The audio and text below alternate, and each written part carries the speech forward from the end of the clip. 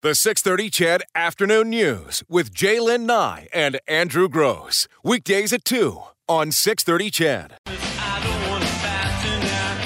Merry Christmas, I don't want to fight tonight. Merry Christmas, I don't want to fight tonight. The Ramones. Love the Ramones. You know what? The 80s, rock and roll, big hair. Oh, you think I have big hair now? You should have seen it in the 80s. Neon, the tight pants, acid wash. Andrew, how many pair of acid wash jeans did you have? Oh, I never had more than 2 pair at any given time, but they were acid wash. There was some great music and not so great music, and our next guest was there to document it all, but he didn't have permission.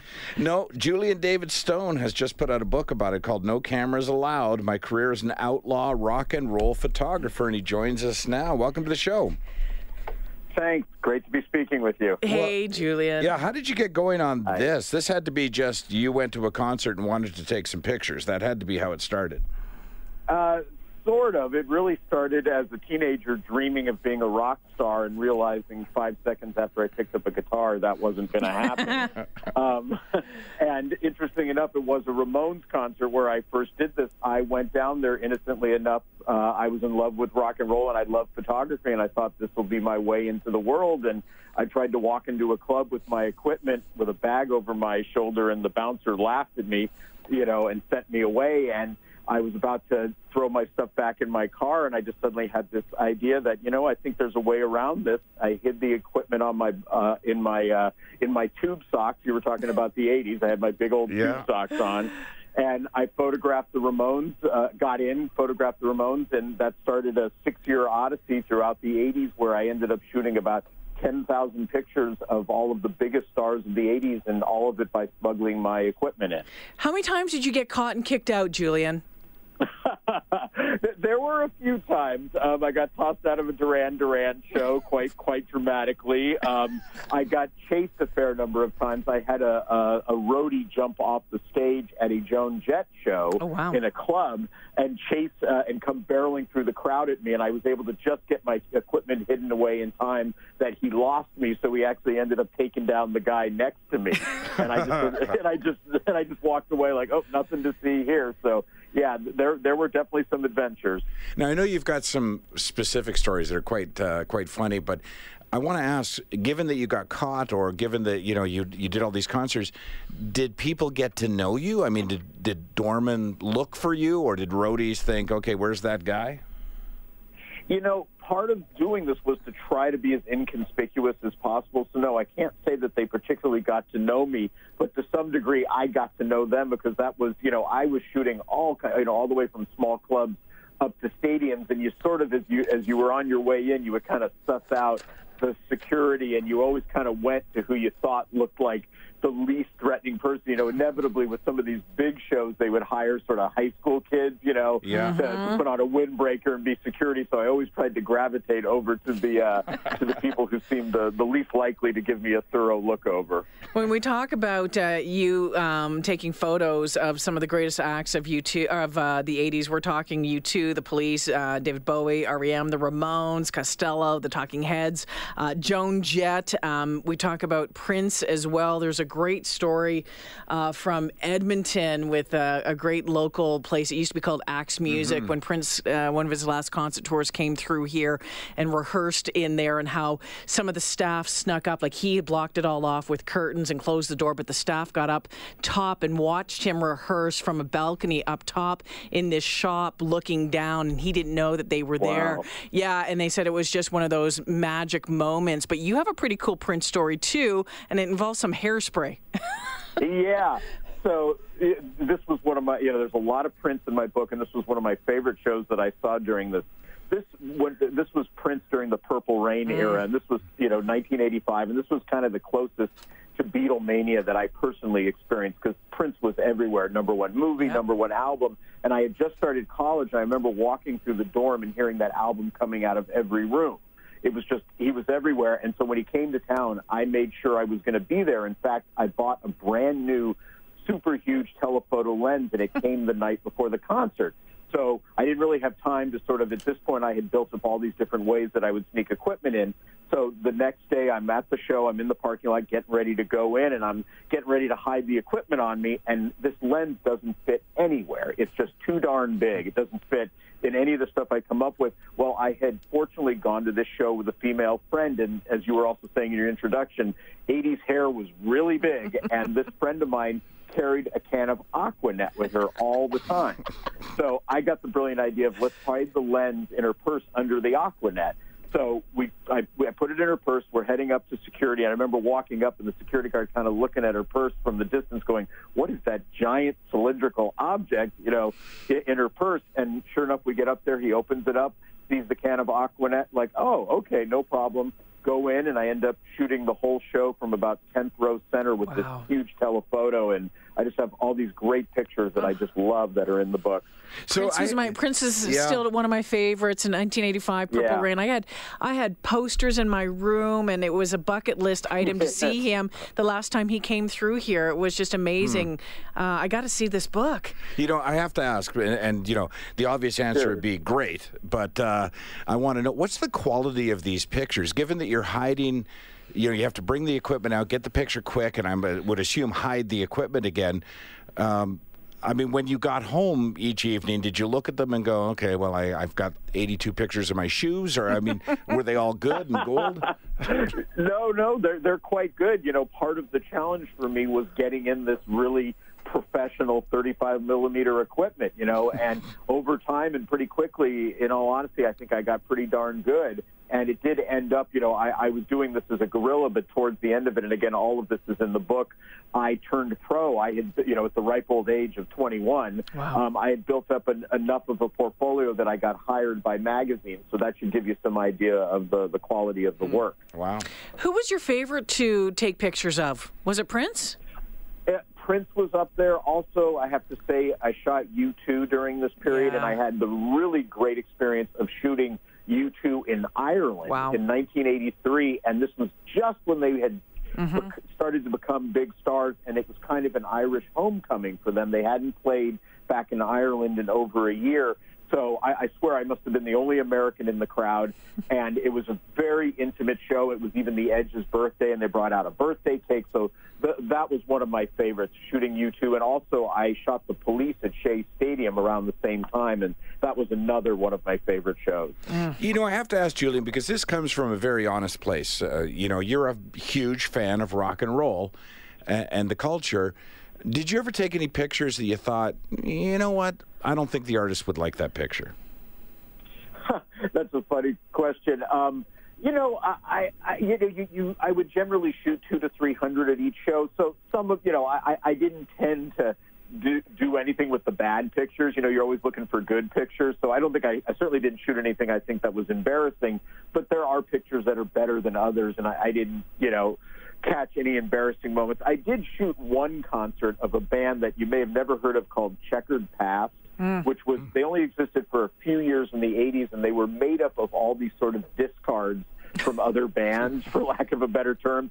And I will say, I don't know what those members think today, but they didn't seem like a particularly happy group of people, and there wasn't a lot of people at the show, so that might be the closest to what you're saying. Like, they may all want to forget, this experience. What I sort of remember most was the end of the show. They invited, and this was in a club, they invited everybody to sort of get up on stage with them while they were reporting, sort of trying to be sort of punk rock about it. But you ended up with this scenario where everybody was on stage and there was nobody in front of them playing because there were so few people there. It was. So that always stuck with me, and those guys may not particularly want to remember this part in their career, because this was guys that had been like in Blondie, and one of them had been a Sex Pistol, and so it must have been quite a come down to be playing this little tiny club. Julian David Stone joining us on the phone this afternoon. He has a new book out. It's called No Cameras Allowed: My Career as an Outlaw Rock and Roll Photographer. Julian, gosh, I wish I was by your side during all of this, because it sounds absolutely, fantastic and fun. Wondering about, we hear about rock and roll and, the sex, drugs, the rock and roll, the groupies, all of that sort of stuff. I'm sure you saw some of some of that. Is that documented at all in your book? Well, there is some crowd stuff in the book, just inevitably. I did shoot the Grateful Dead a few times, and you can imagine the audience was almost as entertaining as the show with those particular concerts. There was, I personally had to sort of deal with the whole mishmash of roadies and drunken fans and groupies and everything sort of in my attempt to get photos, but I didn't particularly specialize in that, but there's definitely some photos in the book of them. And are you still photographing concerts, Julian, or have you put the camera down? No, this is all sort of covered in the book. I actually, even though I had this sort of exploding career, like I said, at the ripe old age of 21, I had actually gone to film. I was in film school towards sort of the second half of this, and it reached a point where I was having trouble sustaining both things because I just thought, well, my career is going to be in film. Meanwhile, the rock and roll stuff is really taking off. And I kind of reached a point that I had to make a choice, and I talk about this in the book. I had an incident that happened at a Bruce Springsteen concert that sort of forced me to have to make a decision, and I chose filmmaking. And, to this day, I'm not sure if I made the right choice, but, I'm certainly happy to have it all sort of encapsulated in the book. Well, I know you want people to say, okay, well, what happened at the Bruce Springsteen concert? And you want to go buy the book. But what happened at the Bruce Springsteen concert, Julian? Sure. So I was shooting Springsteen, and this is after I had turned professional, but I wasn't only shooting professional shows. I still was occasionally sneaking in my equipment because I began to miss it, to be honest with you, when I really enjoyed the sneaking in. And when you're shooting it as a pro, you have passes. So Springsteen was coming to town. He was born in the USA. He was sold out stadiums here in the U.S., and this was the last show of the tour. So I was bringing everything. I brought about 20 rolls of film and all this equipment. I got everything in, and I'm, once again, like about 20th row center, shooting away, and a few songs into it, something kind of odd happens with my camera, sort of a weird sound, but I don't think anything of it. There's all the confusion and the fun of the concert going on, so I keep shooting away, and I shoot my 20 rolls, and the show's over, and I head back up to my college, and I go down in the middle of the night, about 2 in the morning, to start developing the film, and I pull out the first roll, and it's completely blank. And I just realized that in that moment, that sound was a mechanical thing happening in my camera where the aperture, the thing that allows the light to hit the film, had locked closed. And I just realized then that basically all my rolls except the first 1 or 2 were going to be blank. And I was up all night developing them, looking for some kind of miracle, but sure enough, all but 1 or 2 were completely blank. And that was, to me, that was the sign that I couldn't sustain these two things because I was in college studying film. Meanwhile, I was getting all these calls to shoot concerts, and I just couldn't do both. So I decided that was it. I was going to do film. I had a couple more assignments I'd committed to. I fulfilled those, and then I hung it up in about 1987. Wow. The book's called No Cameras Allowed, My Career as an Outlaw Rock and Roll Photographer. It's Julian David Stone we've been talking to. Is there a single picture in the book that stands out as your favorite? Absolutely. There's a picture of Prince. Yeah. That I took that's in the book, and it's Prince in sort of the classic rock star pose. He's sitting there holding the guitar, and he's got his hand up, and he's about to take this mighty strum on the guitar. But because it's Prince, of course, there's a big flowing pink boa. So that's my absolute favorite. And I do have another one quickly I'll mention that's close right behind. It's of Sting at Shea Stadium where he's standing. It's August in New York, so it's a hot, sweaty night, and he's standing shirtless with his bass guitar looking out at the crowd. And I just thought, you know what?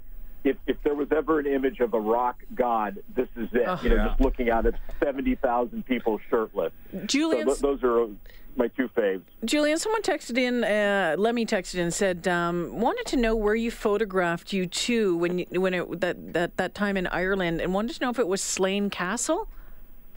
No, it was at the Phoenix Park Peace Festival in Dublin. Okay.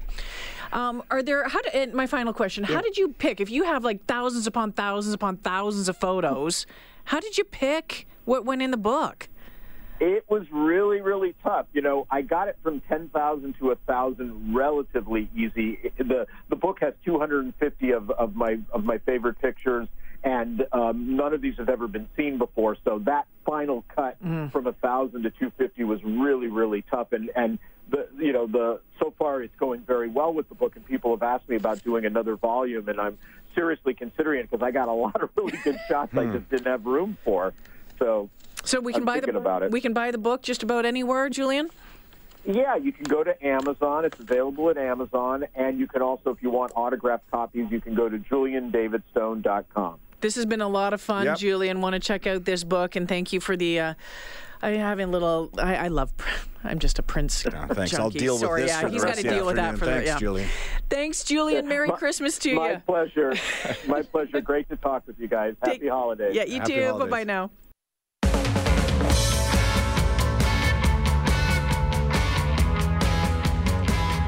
Thanks to Julian David Stone for that interview. Again, the book is No Cameras Allowed, My Career as an Outlaw Rock and Roll Photographer. Gosh, that would have been fun. Yeah, I don't know why he quit that. I want to remind everybody that coming up in about 10 minutes' time, we'll have Santa Claus, the Santa Claus, in studio with us, with Jaylen Nye and I. 496-0063, the number to call. We'll get you on hold, we'll get your children on hold, and we'll take the calls. And like we've been saying for the last couple of days, what tends to happen with these sorts of things, but specifically with Santa Claus, is that people sort of get the idea and it grows and gains momentum, and then at 5 o'clock, as we're saying goodbye to Santa, we can't get to everyone's calls. Yeah. So it'd be nice if we could get calls going at 3 and keep it going through the 2 hours.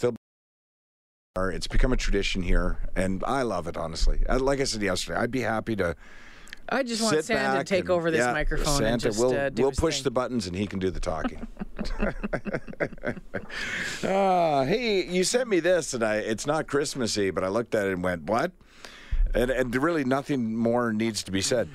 Beverly Hills 90210 looking to do a reboot, but here's the thing, it's been rebooted before and the same people are rebooting it again. What would make this one different? They want the original cast and apparently have most of them. They're only missing a couple. Well, two of the most popular. Luke Perry and Shannon Yeah. Doherty have not agreed yet, but they've not said no either. And there's no word from Fox or anyone else as to what the show would entail, but it's been described as a reboot like no other reboot. And well, of course, wouldn't they all be in Hollywood their, has no new ideas. well, aren't they all in their 40s or 50s? Yeah, I mean, so, some of them going through menopause. Some of them have, had the 7-year itch. Some of them they put on weight. There's been a couple divorces. menopause and midterms, that's a stressful situation. I would assume they're not going to play high school students. No, they'd have to play 40-somethings, Huh. Well, as I'm saying. let me know how that turns Menopause. out. This is not a done deal yet, so don't, no need to PVR it just yet. But they're working on it. The showrunner, that's sort of the organizer. He's like the business manager of a show. He's the guy. He's been very successful in the past with reboots. He's been heavily involved with 90210 in the past. So this is not just some guy going, hey, wouldn't it be funny if? This is a guy who actually does get television on television. So we'll see. 90210, we need to make money again. Yeah. It's like, what are your spending habits that after a show as successful and long running as 90210, have you run out of money? Is your house not big enough? The car not fast enough? What is it in what area are you lacking? You know what? And maybe I would be that guy too, but I highly doubt it. Throw a bunch of money at me for a few years and I am gone. Well, it depends how you've saved. If you had a good financial planner, if you had I guess, someone who didn't, shyster it all away. Yeah. Right? True. Yeah, very true. I mean, you're 60. You could retire now. Well, I'm 59. You're almost 60. I could retire now. Yeah. But not in a fashion that you I want to. envisioned when I was 29. Gosh, just so you know, I have arranged for lottery coverage over Christmas That's for our great. retirement plan. Okay? Excellent. Glad to hear it. Thinking about it nonstop. Again, Santa is joining us coming up right after the 3 o'clock news. 4960063. If your child, your grandchild, your niece, your nephew would like to put in that last minute phone call, It's going to be fun. we'd love to hear from you. Again, 4960063. The 6:30 CHED Afternoon News with Jaylen Nye and Andrew Gross. Weekdays at 2 on 6:30 CHED.